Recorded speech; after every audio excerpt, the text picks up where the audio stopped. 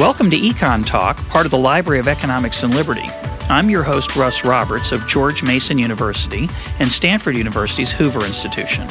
Our website is econtalk.org, where you can subscribe, find other episodes, comment on this podcast, and find links and other information related to today's conversation. Our email address is mail@econtalk.org. We'd love to hear from you. Today is September 1st, 2010, and my guest is Arnold Kling. Arnold blogs at EconLog, part of the Library of Economics and Liberty. His latest book is Unchecked and Unbalanced: How the Discrepancy Between Knowledge and Power Caused the Financial Crisis and Threatens Democracy. Arnold, welcome back to Econ Talk. Oh, good to be here, Russ. What is the discrepancy between knowledge and power that is the focus of your book? The idea is that knowledge has become increasingly specialized and dispersed, but power is becoming increasingly concentrated. That's the discrepancy. And why is that important? Well, as we've, I'm sure, discussed many times on this program, the markets allow for dispersed knowledge to be aggregated. This is Hayek's story, so that information flows into prices and markets work that way. So that if knowledge is becoming increasingly dispersed, that would suggest that you would want to have more social transactions mediated by markets. And yet we have this oddity that political power is becoming more concentrated, and perhaps we're having more transactions mediated by central planning. And if that's true, then that discrepancy should be causing inefficiency and just general dissatisfaction. Well, let's start by talking about the dispersion of knowledge. It's a really fascinating part of the book, and your observations on specialization. So you confess this isn't an easy thing to measure, obviously. There's no Gini coefficient for knowledge or any respectable simple measure, but there's a lot of suggestions that in the world around us that knowledge has gotten more specialized, and that our tasks have gotten more specialized. Give us some of that information. Yeah, we have some indicators. It's too bad that, something like a Gini coefficient for knowledge, you'd think you could almost develop that if you really decided that that's what you wanted to do. And if some researcher wants to do that in some field, like library science or something, that would be a kind of a cool thing to do. But there are a number of indications. You can track the number of medical specialties, and that's clearly gone up. I think you can track legal specialties. If you go to a college campus, you will see many more possible majors than you did 30 years ago. You can see that product diversity has gotten higher, and there are people who argue that that's a big welfare increase. That they're just the fact that there are more different products out there. Some say it's a decrease. They think we can't make these choices. The Barry Schwartz argument. Yeah, yes. It's not my favorite, but yeah, there's a lot more specialization within product design. Clearly. Yeah. And there are a lot of occupations that just didn't exist years ago. I mean, my favorite example, a friend of mine's, 2 college graduate daughters have, one has a job as a web designer for a large financial firm, and another one is works with a company that does social media marketing, whatever that is. Well, those jobs didn't exist 20 years when these kids were born. Right. And so there's just been the proliferation of new occupations that, and I think you could also document that. You also point out, which I like, how much harder it is to be a Renaissance person, right? That it was imaginable 400 years ago that you could read you could master a relatively large part of the world's knowledge 400 or 500 years ago. Yeah, I think people thought, that I've seen it argued that someone like, Leibniz basically knew just about everything that could be known at that time. And you could have someone like Da Vinci, who was, just a superior in many fields. Now you're considered a Renaissance person if you are good in a couple of things. You know something about lots of things rather than mastering.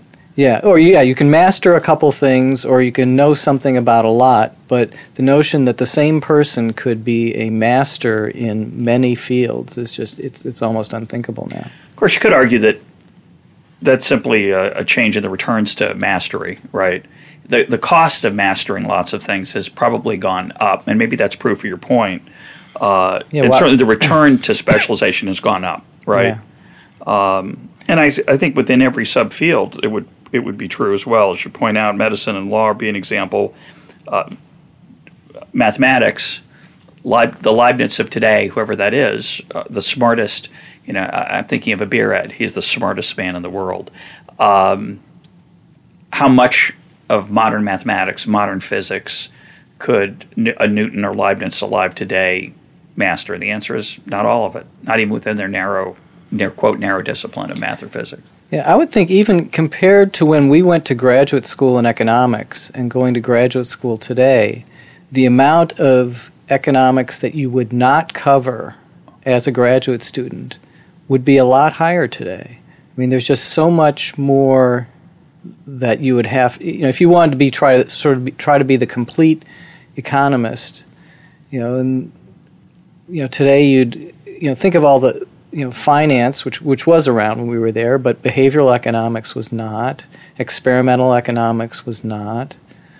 Or it was less prominent. And these what they call macroeconomics now. I used to call myself a macroeconomist. I can't follow contemporary macroeconomics. I mean, I sort of can, but it's these Euler, this highly mathematical Euler equation stuff. Yeah, although I'm not, some of that it's interesting. I think there's probably a difference between being a pediatric kidney specialist and being a some kind of flavor of macroeconomist in terms of the social value of what the mastery involves of that narrow subdiscipline.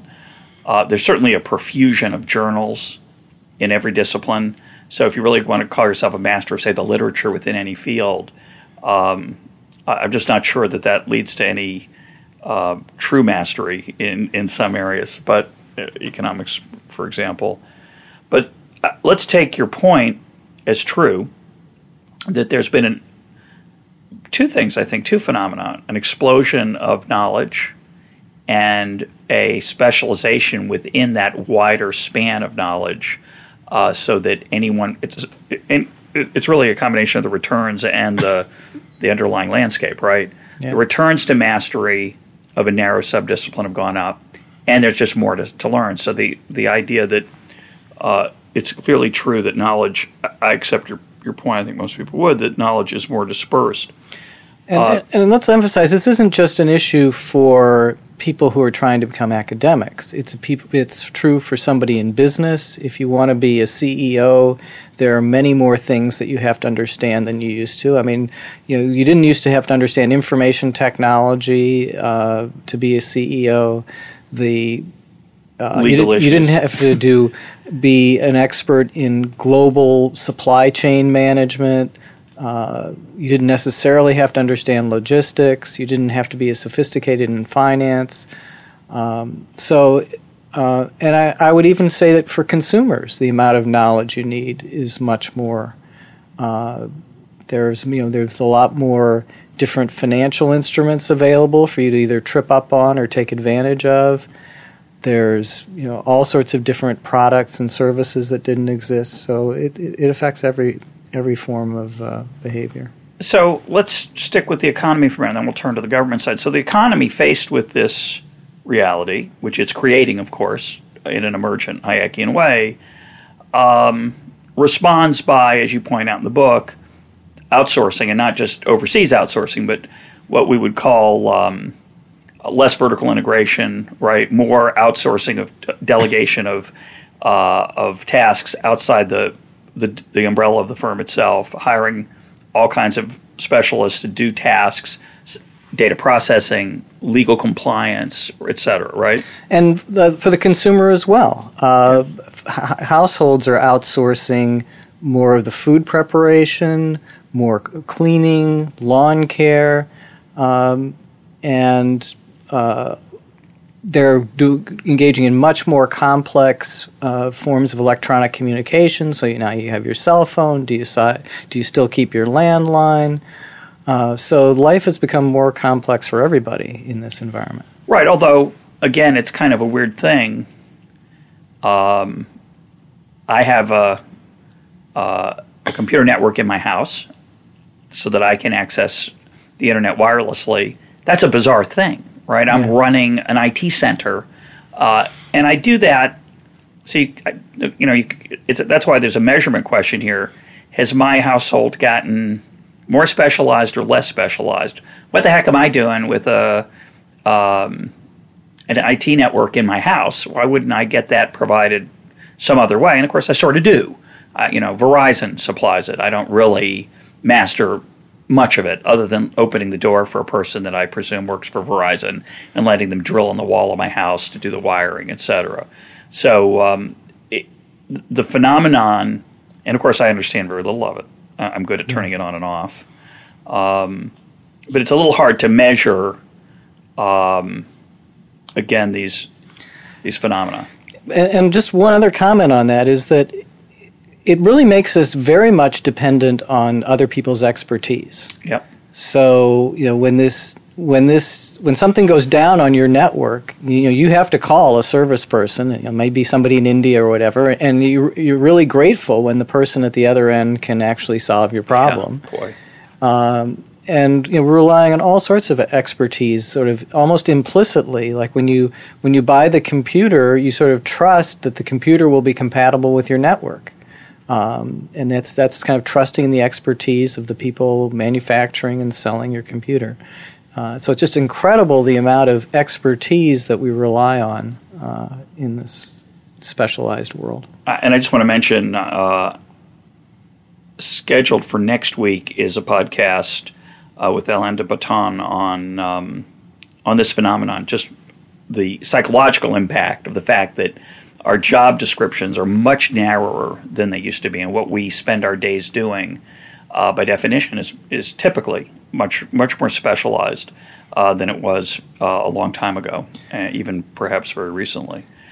And just to pick up on a little bit, you had Dan Pink on, and he's talking about people needing to feel this sense of mastery and so on, and as a source of satisfaction and autonomy and these other things. And one possibility I raised is that for a lot of people, they're going to have to get some of that satisfaction in their hobbies rather than in their job. Their job, they may have to specialize in something that maybe they didn't particularly want to enjoy and devote their life to, and they might have to end up. Well, I see it more as a personality issue. I think there are a lot of people who love doing one thing and mastering it. The guy who comes to my house and sets up my wireless connection. Now, there's some challenges probably in certain situations, but pretty much that's what you're doing all day long. If you think about it, you get the satisfaction. You're helping somebody get access to the internet. It makes you feel good. But the moment-to-moment challenges of the job are not that exhilarating, I assume. I could be wrong. Yeah. And I think it's very important in all these stories that you don't presume that someone's like you. That's not my favorite job. Maybe it is someone else's favorite. But it does seem to me that for some people that's probably very, very satisfying. To go into a job with a person under some stress, the homeowner who's worried that this isn't going to work, and you do it well, and you see a beaming face at the end of that experience because they're so appreciative of what you did. You solve people's problems that way. Maybe that's very satisfying. But it could be just that some people don't have a personality where they enjoy doing something similar. They really have to, quote, break it up. So I'm not sure it's in the nature of the types of specialization we have. It could just be more there's some people who want variety very badly in their minute-to-minute, moment-to-moment, hour-to-hour workspace. So it's an interesting question. But anyway, let's turn to government now. So while knowledge in the in the economy is getting incredibly dispersed, much more specialization, and as a result, power, you could argue, and we're going to come back to this, power in the marketplace is therefore being dispersed because knowledge is dispersed. Power in the government is not tends in recent years to be more centralized. What's going on there? Well, there's several things. One of the things is that the number of government units stays fixed. We have one Congress, we have 50 states, and so on. Meanwhile, the population within these units increases, so that increases the scale. And another thing is that the amount of money, just to use money as a measure, per government unit is going up. That is, each state is spending more per constituent, and the federal government is spending more per constituent. So if you take the dollars per constituent going up and you multiply that by constituents per legislator or constituents per government unit going up, you get an explosion in the overall scale of government. In addition, you get, so I call that scale creep. In addition, you get what I call scope creep, that is government seeming to become involved in things that, at least in the United States, it didn't used to be involved in. It didn't used to be what didn't used to be an environmental protection function. It didn't used to be as involved in providing health insurance, and it seems to be getting more involved. And at the federal level, it wasn't very much involved in education, but it's becoming increasingly involved. So both the scope and the scale of government have been increasing.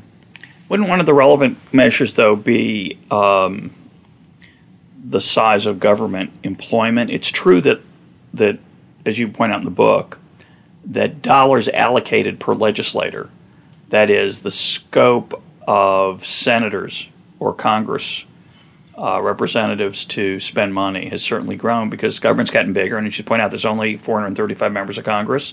That hasn't grown. There's only 100 senators. That hasn't changed. You could argue it should get smaller, though. It's not.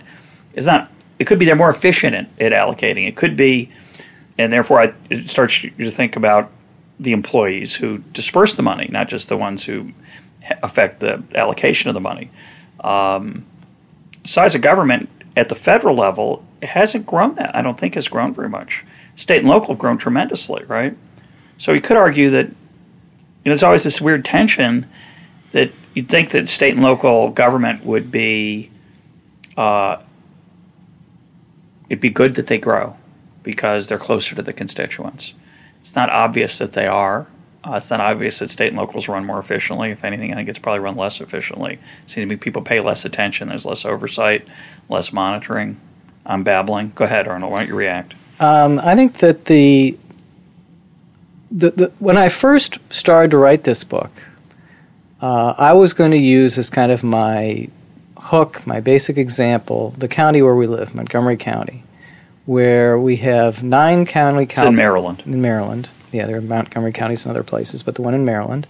There are 9 county council members allocating a budget of $4.5 billion. Now, there are very few people in this world who could, if you divide that 4.5 by 5, that's $900 million. There are very few. By 9. It's 5. By 9, you get $500 million. So there are very few people who could spend $500 million apiece every year consistently, that have that kind of power. So it's just, and nobody's heard of these people. They're not, they're never going to be president in the U.S. They're not even household names in Montgomery County. I don't know who they are. Yeah. And I live there as you do. Yeah, I could maybe name 2 of them or 3. And, so that was my example. There's an incredible amount of power, and there's very little checks and balances. Actually, I think basically, the county's sort of run by the teachers' union. I mean, I think there are a lot of localities that are run by public employees unions, and certainly, that's my impression of the politics of the county. So the teachers' union follows it. Pretty much nobody else follows it closely enough or has a big enough impact. I have to interrupt. I always find it fascinating, and I may have mentioned this recently on the program. I always find it fascinating that people running for office in my area will have yard signs sprinkled around the neighborhood with a little apple on it that says teacher recommended, as if that's a selling point. to me, it means they're in the pocket of special interests. How about parent recommended, student recommended? But why is teacher? It's supposed to make me think, oh, they're good for education. It tells me they're good for teachers. It's not the same thing. Why is that so hard for people to understand? And they're not even necessarily good for teachers. They're good for sort of fattening up the administration within the that's true. Yeah, within the schools. But I want an apple with a line through it as a symbol for my candidate. But anyway, but that seemed to me an incredible amount of power. As you point out in the book, they're all one party. Yeah, they're all one party, and it's so there are very little checks and balances at work, dealing with those people. And I think that was going to be my big example. So back to your issue of state and local government, there is that problem that they are not that the checks and balances can often work poorly, and the governmental units are just not what they used to be. You can't call this local government. There are close to 1 million people in the county trying to elect these 9 representatives. So that's in part why a special interest group has so much power, because they don't know, these 9 people don't know or care about their constituents as individuals. They only care about these a really large aggregate. This Montgomery County is about the size of one of the largest cantons in Switzerland.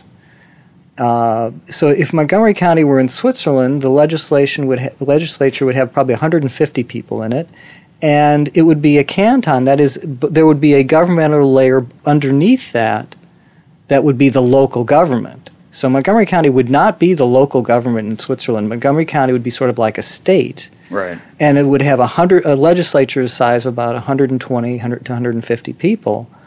So you're suggesting that we need a larger government measured by legislators or representatives to disperse their power somewhat, potentially, as a way to solve this problem. But that's one direction to go. Or smaller or less spending would also do it. Yeah, would go that way. But one direction to go, if you wanted to, from just a purely democratic point of view, reconstruct the world of, let's say, 1800, you would have to divide this country into about 250 equal-sized states, and then each state would have to be divided then into these much smaller units.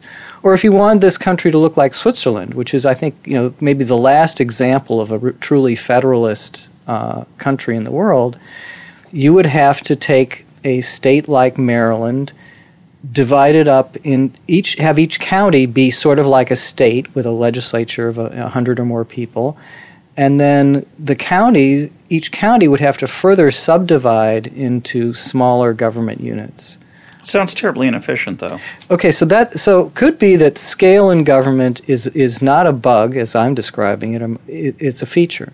Now, I think from the standpoint of view of democratic equality, it's almost clearly a bug. If you have 9 people running a county of 1 million people, that's really an incredible concentration of power. So whether that's economically efficient or not, I think we can say that from a democratic point of view, it's hard to feel that you're equal to those 9 people, that you're on the same level, that they belong to you, that they're your neighbors or anything like that. Or, as you point out, that you're equal to the people who influence them. And you picked the teachers union, which is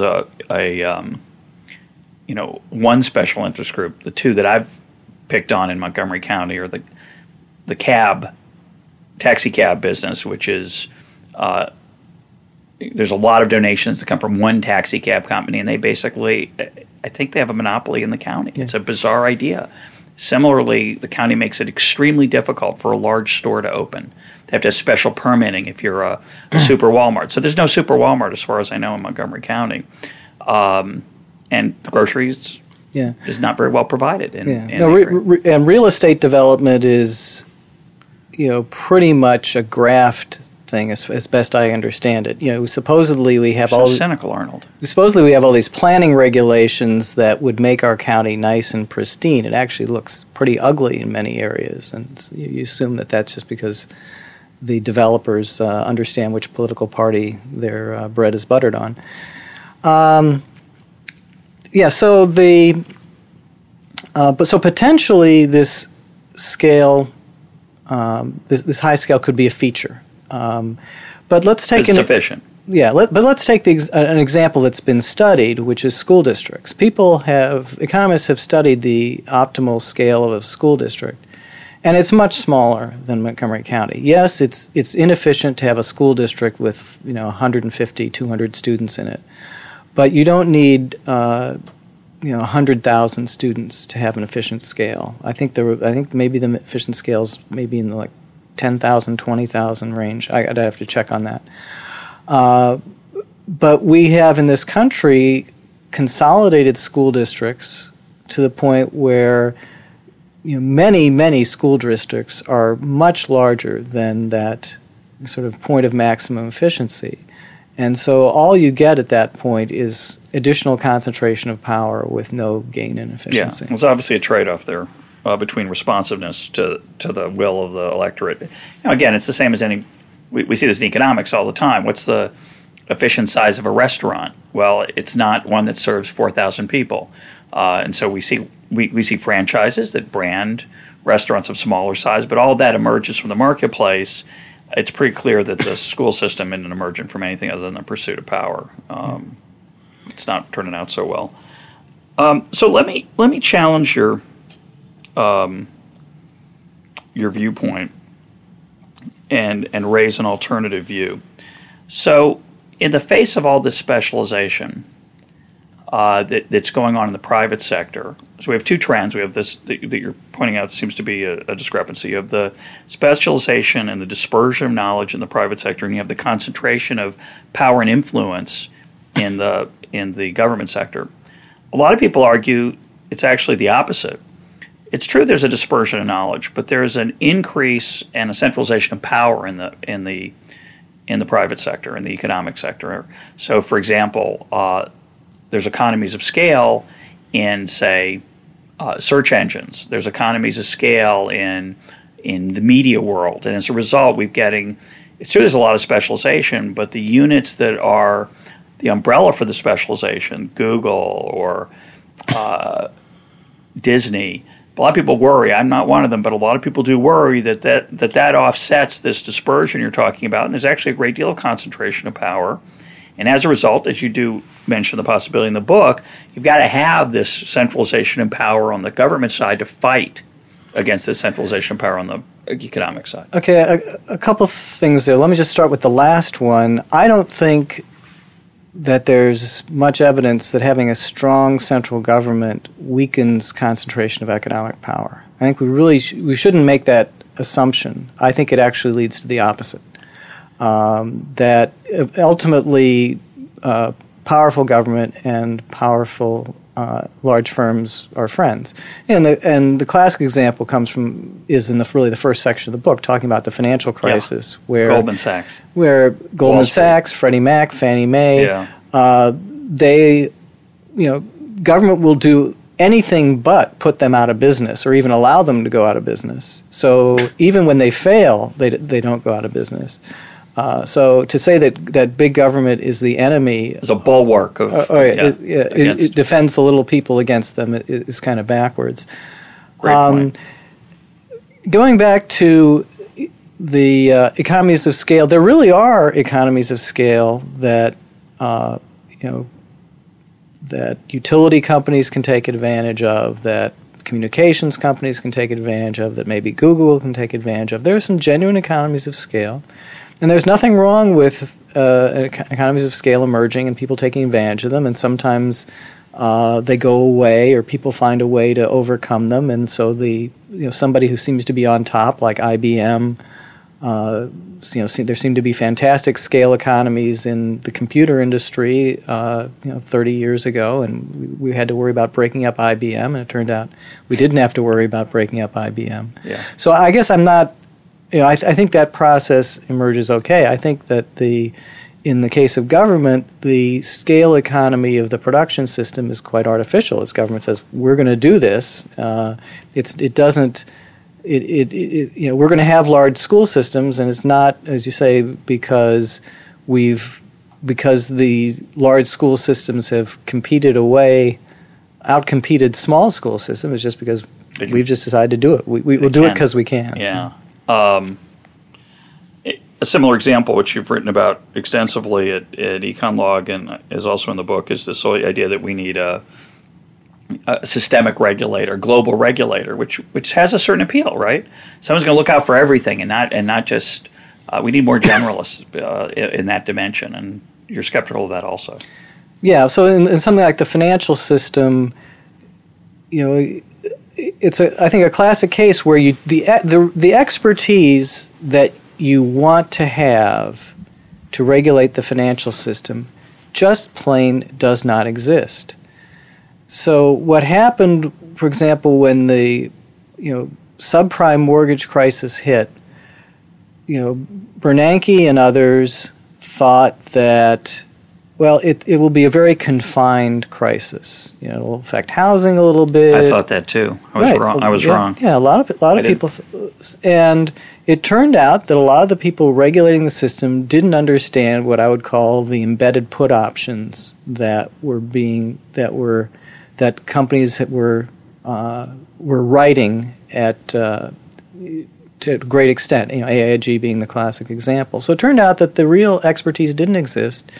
And I'd say even in September or October of 2008, as I was watching Bernanke and Paulson, I was wincing at some of the things they were saying because I understand enough of mortgage finance to know that they just had it completely wrong in their understanding of how these instruments worked. Well, you're presuming that they were trying to understand it, and right, there's it's a bizarre situation. They're making public pronouncements that are supposed to calm markets or maybe disguise what they're actually doing, right? No, but I don't know. I think they genuinely, in this case, did not understand the instruments they were dealing with. Because, they did. I don't think that Paulson was cynical when he said we were going to buy up the toxic assets. Fair enough. Only after they passed the bill, the TARP bill, that enough experts were able to kind of get it through his thick skull that these are not the types of assets that you can just buy up like bonds. Yeah. And so that was a real instance, a real demonstration of a lack of expertise on the part of the people who had the power. And Shouldn't he have checked before? Wouldn't that have been an interesting strategy instead of being told after? Right. It's not. Going back to this idea of dispersion. It's not an indictment of Paulson or Bernanke that they didn't understand mortgage finance as well as you did, who worked at Freddie Mac. The indictment is, why didn't they draw on the knowledge of others in advance? And of course, the next question would be, why didn't they have to resign? Why were they not asked to resign, or why was their resignation not tendered for that failure?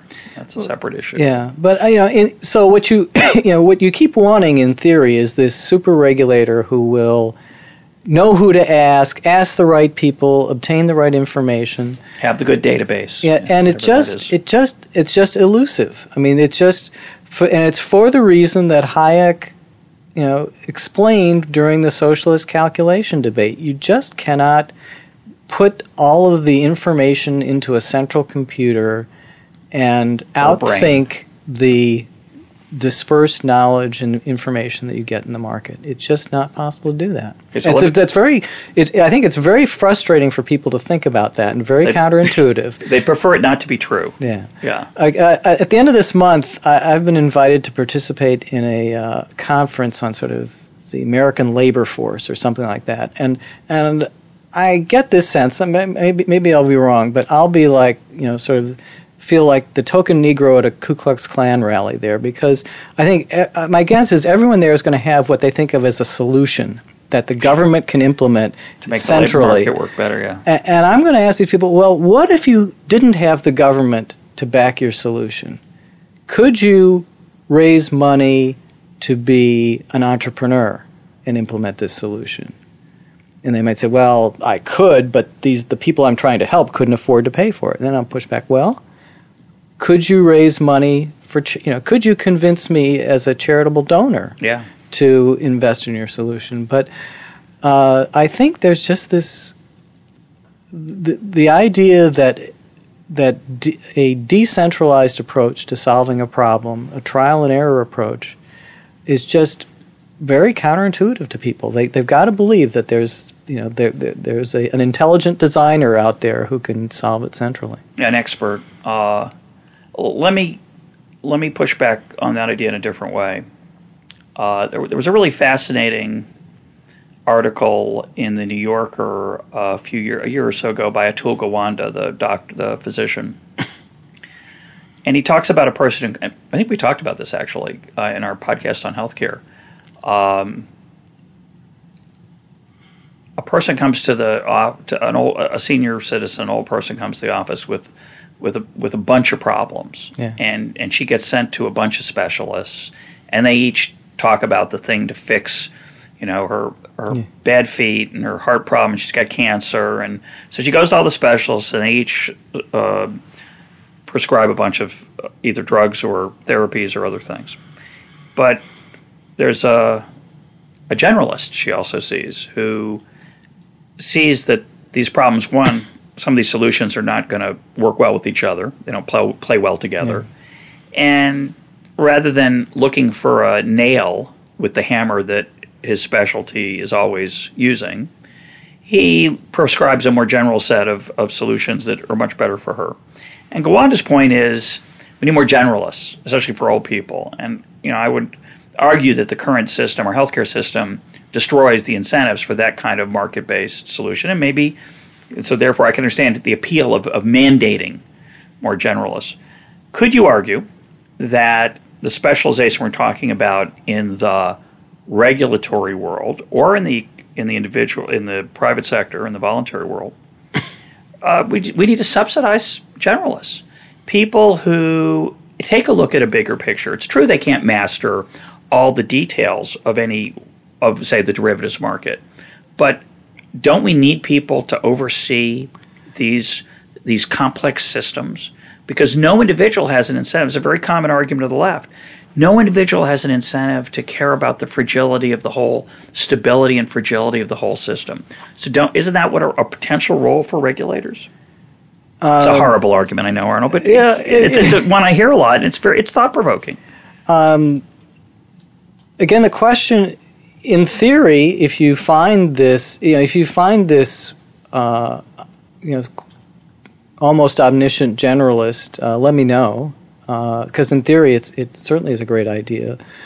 I think what in practice you get is that people whose view of themselves or the expectations that people place on them are unrealistically high, and it's usually a combination of both, because somebody who had a realistic understanding of their limitations probably would not find their way into a position where they're expected to do something that they don't think is possible. I mean, let me give you a trivial example.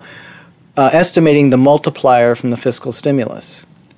If somebody said, Arnold, go on CNN and tell them what the multiplier is for the fiscal stimulus, I would babble because they often want to know. I'd babble. I'd have no idea because it could be negative, it could be +4. I mean, I could give arguments all over the place. I don't believe it's an empirically demonstratable number. On the other hand, Mark Zandi comes on there. It says it's 1.5. Well, he's the one who gets on TV. And those are the types of people who make it into the positions of power. So what you end up with, if you believe in this omniscient regulator, you kind of get what you pay for. You get somebody who thinks that they know more than they really do. And, I think and who lives with that expectation. So someone like Paulson says, people expect me to have all this knowledge, to act as if I have all this knowledge. So by golly, and that's how I've gotten ahead, so I'm going to go ahead and do it. And then it turns out that he doesn't. Of course, he will never admit it, probably even afterward, that he lacked the knowledge. Have you read his memoir on this? No, I have not. I have not either, but I suspect there isn't a chapter called Where I Messed Up, but maybe I'm wrong. It's a little more like Nietzsche's wonderful chapter, Why I Am So Smart, Why I'm So Strong, and that's the modern memoir generally. Let me react to that, because I think, couldn't you argue, and I think this will get us pointed towards your arguments for alternative ways to run government, couldn't you argue that a CEO is a generalist, right? In the old days, if you were, say, an energy company, the CEO of a lot of energy companies is a former engineer, in my small knowledge of this area. Somebody who came up the ranks in the company as an engineer, sometimes as a chemist in other companies, they were a specialist, and they suddenly find themselves in a generalist position. They know a lot about a core competency of the business, the engineering part, but inevitably they know very little about a whole set of stuff that you've already mentioned: personnel, management of people, finance. IT, finance. There's 1,000 areas now that a CEO has to deal with. Yeah. Now they're flawed. They're just one human being, but they're in competition with other CEOs in other companies, and we rely on that competition as well as the market's response to the scope of the company, as we talked about earlier, to make that work pretty well. Sometimes it does, sometimes it doesn't. And in fact, you're, I think, more skeptical than I am of how well that works, and maybe I should be more skeptical.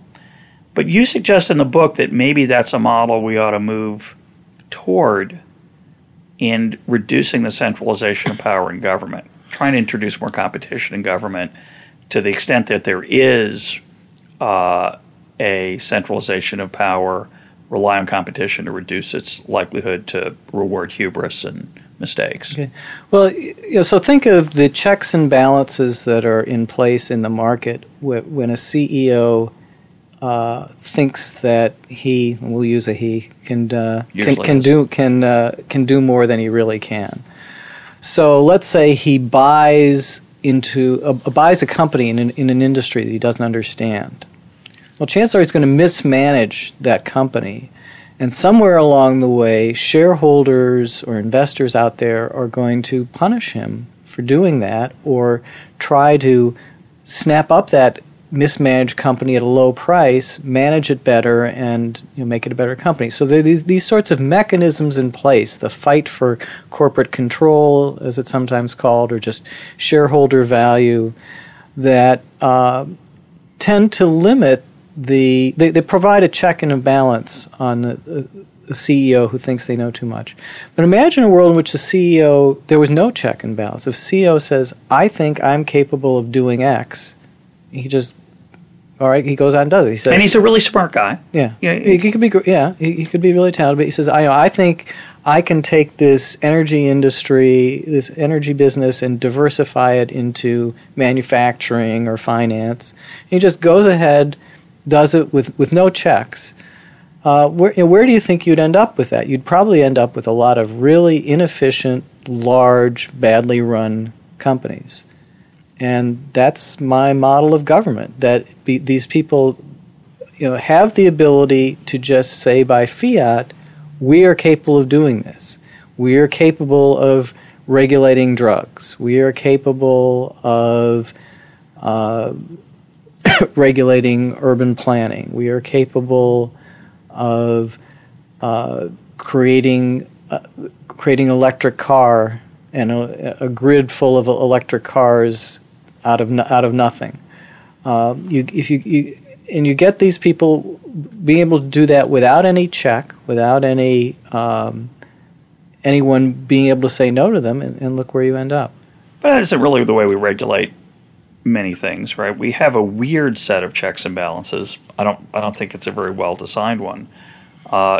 Let's take a couple examples in the regulatory world. Most regulations, this is shocking to me when I first discovered this. I find it's unbelievable, but most regulations are not very specific. The specificity is turned over to the agency, not an expert. It's not the head of the EPA who writes the regulation, or the head of the FDA who writes the regulation, or the head of it's not Barney Frank in the case of financial regulations, and it's not President Obama in the case of healthcare, but a whole raft of individuals who have expertise in the areas that they're involved in. They have a lot of knowledge. They write those regulations, the details, and then it goes through this bizarre process of adjudication through a court system that most of us have no knowledge of, and they fight. People fight over it. There is lots of competition. The industry fights against the activists and the NGOs the non-governmental organizations, the charitable folks, whether they're, it's the wrong word, but the nonprofits, whether they're the Sierra Club or other groups, and there is a process of back and forth, and if they mess up, there's pushback from members of Congress who hear complaints from their constituents. So it's a very Byzantine, highly specialized process of which most of us have no knowledge of. But it's not as autocratic as you make it out to be. Okay, that's a fair point. That's a fair point. In some ways, I felt more comfortable as you were talking about that, although knowing in the background that typically, who wins in that process is the biggest business with the biggest lawyers. Yeah. Which, but you're right. It is a process. It's not. It's not purely autocratic. I think where it applies more depressingly is the recent crisis, where Bernanke and Paulson did many things with very few checks and balances, and that Congress and to some extent the people acquiesced, though there's quite a bit of anger about it. I find it remarkable how angry people are. I've said that this election is going to be the first chance that people have to vote against the bailouts. The general interpretation of the election is people are frustrated because of unemployment and the economy and whatever. But I think this is the first chance they've had to vote against the bailouts, and that's what they're looking forward to. Yeah, I think there's to some extent an overreaction to the change, but I think it's the speed at which it occurred. Involvement of the government in the car industry, the involvement of the government in the financial sector. It's not so much that we're on the road to socialism, because I don't think we are, but it sure looks like a first step or 100 yards down the road. Certainly an increase in the scope of government, doing things that it didn't do before.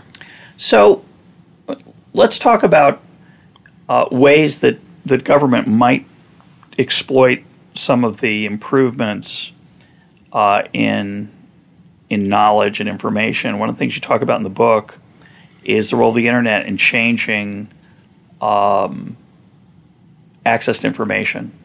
Talk about why that's important, and what do you think we could do to take advantage of that? Yeah, well, there are a number of things that are important, I think, about the internet. One is I think it increases the ability of sort of specialized knowledge to sort of assert itself, because there's nothing stopping anybody from putting up their website or putting up their application, and it's very easy to aggregate information in different ways, from things like Wikipedia, very commonly known sites, to just really unknown niche sites.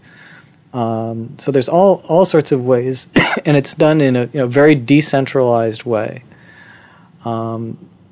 So, a contrast would be with the mass media of the 50s and 60s of radio and television, where, it took, if you wanted to communicate using radio or television, you had to pay a huge amount of money to get a license, to get broadcasting equipment, to get, the transmittal tower, the whole bit.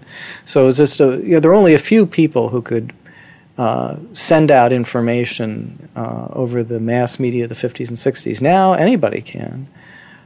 So that's a very different environment, and I think it creates advantages for for decentralized knowledge and for the uses of decentralized knowledge, and it creates fewer advantages for concentration of power. The president can't give a fireside chat and have everyone listen to it and nobody challenge it. That doesn't happen now. When the president speaks, maybe my guess is fewer people actually tune in, and then of those that tune in, a lot of them are critics, and they instantly post their criticism on the internet. They get their say. They get their say. So that's a different environment. The other thing that is interesting, I think the internet is an interesting model of a almost anarchy type of situation. The only true central control is the domain registration. I think it's called ICANN, where you if you want to get arnoldkling.com or russroberts.net or some domain name, you have to go through this one central registry. Beyond that, there's no central control. It's just it's an ecosystem. If you join this system and you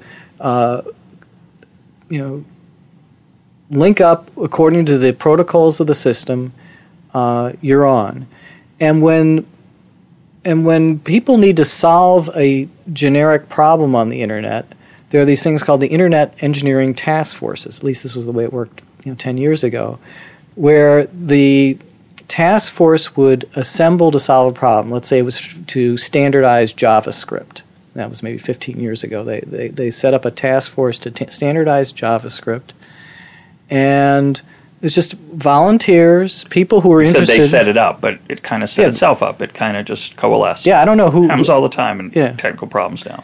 So the group of people gets together. We say we need to standardize. So all the people who have a strong interest in it, in how JavaScript works, are on that task force.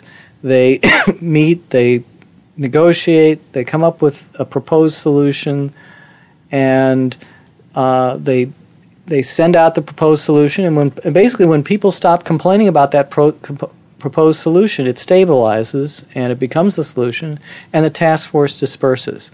Can you imagine government working like that, where people get together, they're unpaid, and there's volunteers until the problem is solved, and then they disappear?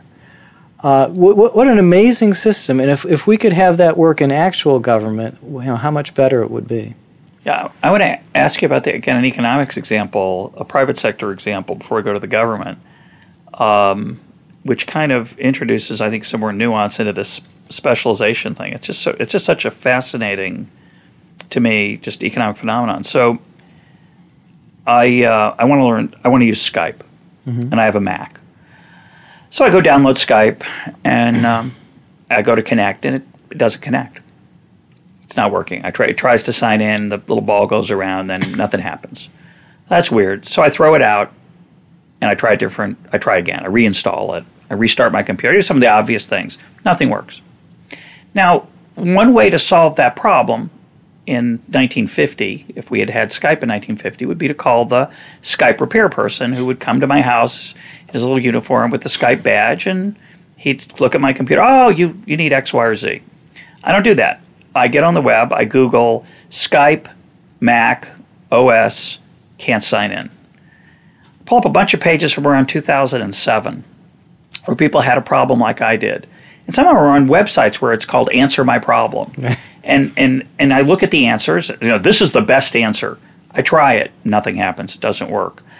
On about the seventh try down the Google page count, seventh page of the Google search, I find somebody who says, oh, you need to throw out this folder. I go to my son, who's better at computers than I am. He's 15, and he says, I don't think you should fool around with your library. I don't think you should throw out a library folder. Yeah, he's probably right. And I go down, I scroll down some more, and someone said, yeah, I tried that thing about throwing out that folder. That didn't work, but it helped me because I realized I got to throw out this even bigger subset of folders. So I tried that, and it worked. I solved the problem myself. I'm not a specialist. I'm becoming a generalist. I'm good at Skype repair. Yeah. But the internet, right, allows that kind of problem solving in a way that is just draws on. It aggregates knowledge in an incredible way. Yeah. Now, Clay Shirky talks a lot about Correct. that phenomenon. Yeah, absolutely. People, people who used to maybe spend their time watching television can now spend their time creating public goods like answers to problems like how to fix Skype. Also, by the way, helped me unclog my bathtub without having to call a plumber. Again, instead of calling on the specialist and using the plumber, I was able to figure out a solution. Again, it took a while. It took me maybe half an hour of Googling around. A lot of the solutions that were proposed didn't help me. Eventually, if you send me a private envelope with a self-addressed stamped envelope and a $20 bill, I'll tell you how that worked out. No, I'm just kidding. But let's go back to government then. You talked about a task force that could disband. Could we imagine some problems that government currently solves through command and control, that it maybe could be solved in different ways.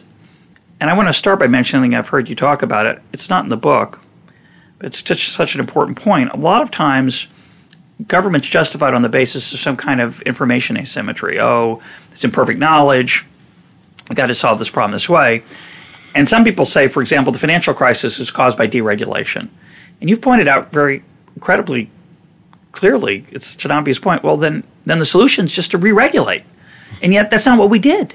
There's an enormous disconnect for political reasons often between the problems the government is allegedly solving and the solutions that are proposed. Yeah, just for the record, folks, I didn't say that that I believe the solution is to re-regulate. I said if you think that what happened is we deregulated, well, find those regulations and stick them back on. That's not happening. So can we think of some examples where, even though the government solution now isn't very well tailored perhaps to the problem, but where there would be a solution that's tailored to the problem that could be more decentralized? Well, let's suppose government got out of the meat inspection business. Now, people, I think, are pretty aware. Egg inspection be another one. Okay, got out of the egg inspection business. We've just gone through a period where eggs had salmonella. Suppose government got out of that business. Well, people are kind of aware that just buying eggs at random could be dangerous. So what do we think would happen? My guess is that the egg manufacturers would have a really strong interest in being able to sell certified eggs. And so they would look to somebody to create an egg inspection service. And that egg inspection service would have to find some way to establish that it's credible. And it would want to establish and maintain its credibility. Like Consumer Reports. It might even have more of an incentive to maintain its credibility than the government egg inspection agency. Because my guess is hardly, the government egg if a private egg inspection agency had messed up like this, they'd be out of business, right? No one would trust them anymore. The CEO would have lost their job. The people would have all be fired. I mean, it would disappear. But the government, I don't even know if anyone got fired over this. Maybe, but perhaps nobody. There's no systemic check on that. So that's an example where you could see a private thing emerging. And yet, you point out in the book that the ratings agencies, which many people believe failed in their monitoring of the financial crisis, they're still in existence. And I think there's a reason for that, but I'm going to let you give yours. Why did they go out of business? Why did Moody's and Fitch and Standard & Poor's, why do they still exist? Part of the problem is that where they messed up was in rating securities that were not going to be traded in the marketplace. The whole purpose of the ratings was to get lower capital requirements from the regulators. So the customer indirectly was the regulator. When Moody's rates a bond, they rate it on behalf of the seller of the bond, the corporation that's selling the bond, but there's a customer out there, in some sense, the buyer of the bond. And if Moody's betrays that customer, at some point, those customers will stop using those ratings, and so General Motors will stop going to Moody's to get the bonds rated. But when the customer was the regulators didn't care. The regulators didn't fire Moody's. In fact, I think at one point somebody introduced an amendment to the financial reform bill saying that regulators could not use ratings. And I was excited. I thought, wow, somebody introduced that. And I thought it even passed at one point. But then I found out that in the final, markup, finally, when it finally was negotiated between the House and Senate, that was no longer there. But I think that if the rating agencies were to mess up in rating bonds that are actually traded as badly as they messed up in rating bonds that were just being rated to while they were sitting on the bank's books and rated in order to get past the regulators. So if they'd actually made that mistake of regulating private bonds, and if they were not supported by the government, in fact, creating this oligopoly, then I think some of them would go out of business. I think it's actually worse than that, because I think they're required by law. I think GM is required by law when they issue a bond to have it be rated. And as a result, I think that is what props up those folks. That and the combination that the license to be a rating agency is in effect issued by the SEC. They say you must use one of these agencies, and it's a small group of agencies. It's like it's three. Yeah, and it's sort of like the accounting business, where there's the big four accounting firms now. With so much pressure on big companies to have proper accounting, there's this sense that if one more accounting firm goes out of business, we won't have a functioning accounting thing. So they're protected from going out of business now in the same way that the rating agencies were protected from going. But out in of case business. of the rating agencies, there was something happened 2 months ago that was very, I think, almost ignored. It was a rather remarkable event. In the new financial reform, shouldn't call it that. That gives it a certain. It's called the new set of financial regulations. There were penalties on the ratings agencies for, quote, making a mistake, and I'm not sure how that's actually enforced. Right?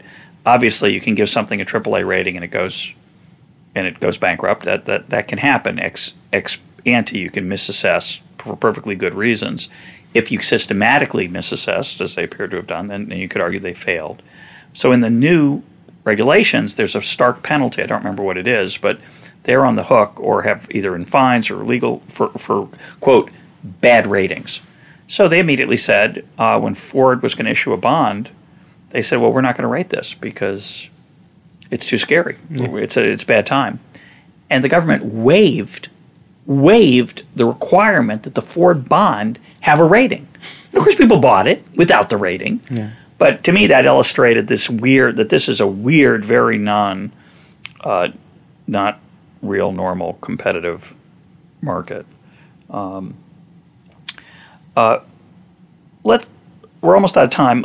Let me ask you the following. You have a lot of creative ideas in the book for the use of vouchers, other ways to introduce more competition to the government. Most of those, not all of them, but most of them would be considered unviable politically. Okay, there's two strategies we could follow. Those of us who'd like to see more competition and fewer and less power in government. We could push for those ideas, even though they're, quote, considered politically non-viable, and maybe over the next 10, 20, or 30 years, they'll be seen as more attractive because people understand maybe some of these forces. The other is to be more activist, to look for sort of brute force ways to restrain the power of government, term limits. People proposed a bunch of stuff. Do you have any thoughts on what might work, what might be some source of optimism that government might actually get smaller down the road?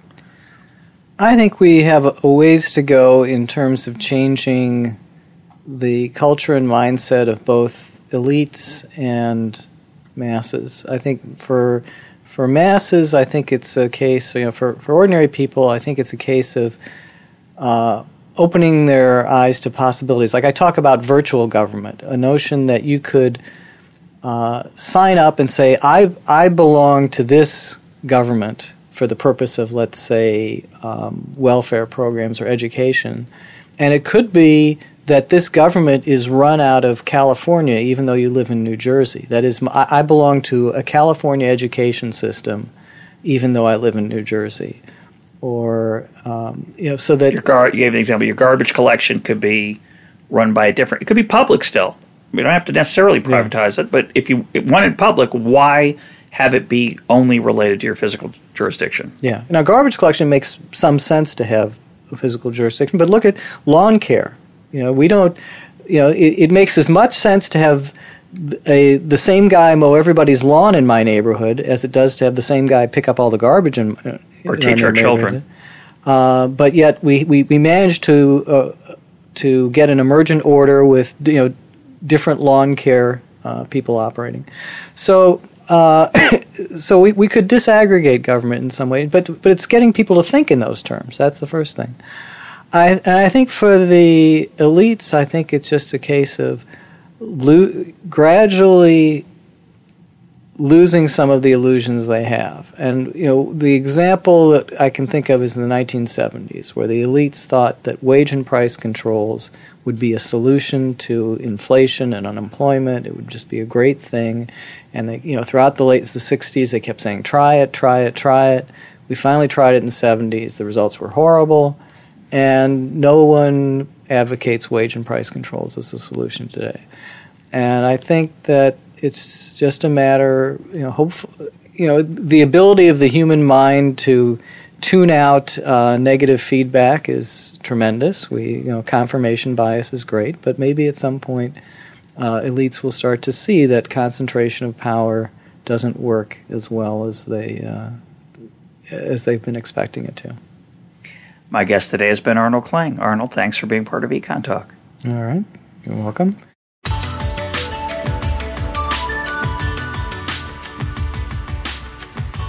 This is Econ Talk, part of the Library of Economics and Liberty. For more Econ Talk, go to econtalk.org, where you can also comment on today's podcast and find links and readings related to today's conversation. The sound engineer for Econ Talk is Rich Goyette. I'm your host, Russ Roberts. Thanks for listening. Talk to you on Monday.